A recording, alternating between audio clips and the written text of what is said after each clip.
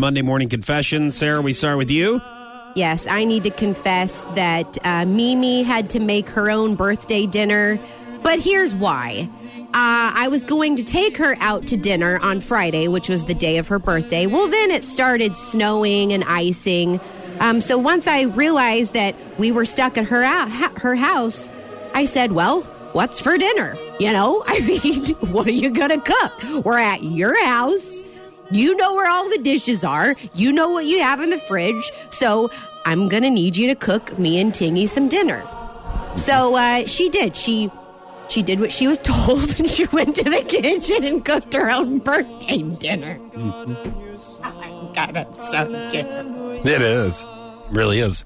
I think a lot of people start to ask and wonder to themselves, why in the world that your mom even has you around? Hey, listen. Like, she doesn't have to have you around to see her grandkid. Yeah. You know what I mean? Like, that doesn't need to happen.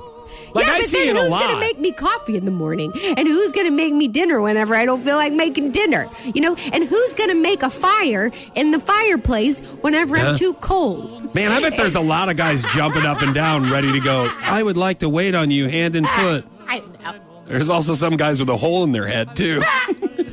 It's almost kind of like... Poor Mimi. Yeah. And she even did the dishes afterwards. That's nice. Good birthday present. I wanted to help, but I was knee deep in a whodunit, so right. I couldn't... well, it's busy schedule. It sure was. My Monday morning confession is that I really messed up my beard.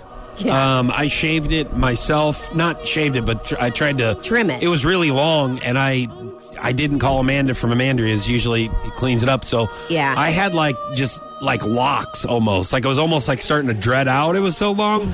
So I'm like, all right, I have two beard trimmers. One beard trimmer that I use not on my face. Oh my God. And then another beard trimmer that I use. You used? No. Another beard trimmer that I use for my face. Now, my beard goes all... I have clarifying. Because I want to make sure that they're clearly marked.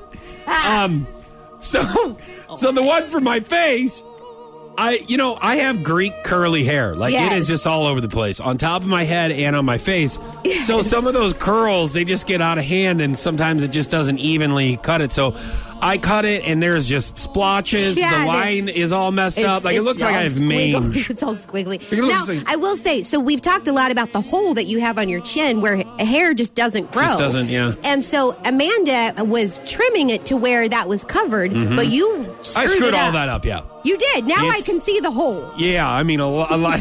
There's more than one hole, as a matter of fact. Yeah, they're all over your face. It's all different kinds of face holes. Stick with Amandria so she can No, I am. I'm just saying that I didn't. It was my fault, and that's part of my confession is that I didn't call and get it professionally done, and then now I screwed it all up. Yes. And I don't know how. Like, this is terrible. But at least you used the right trimmer, right? That could have been real bad. I can still shut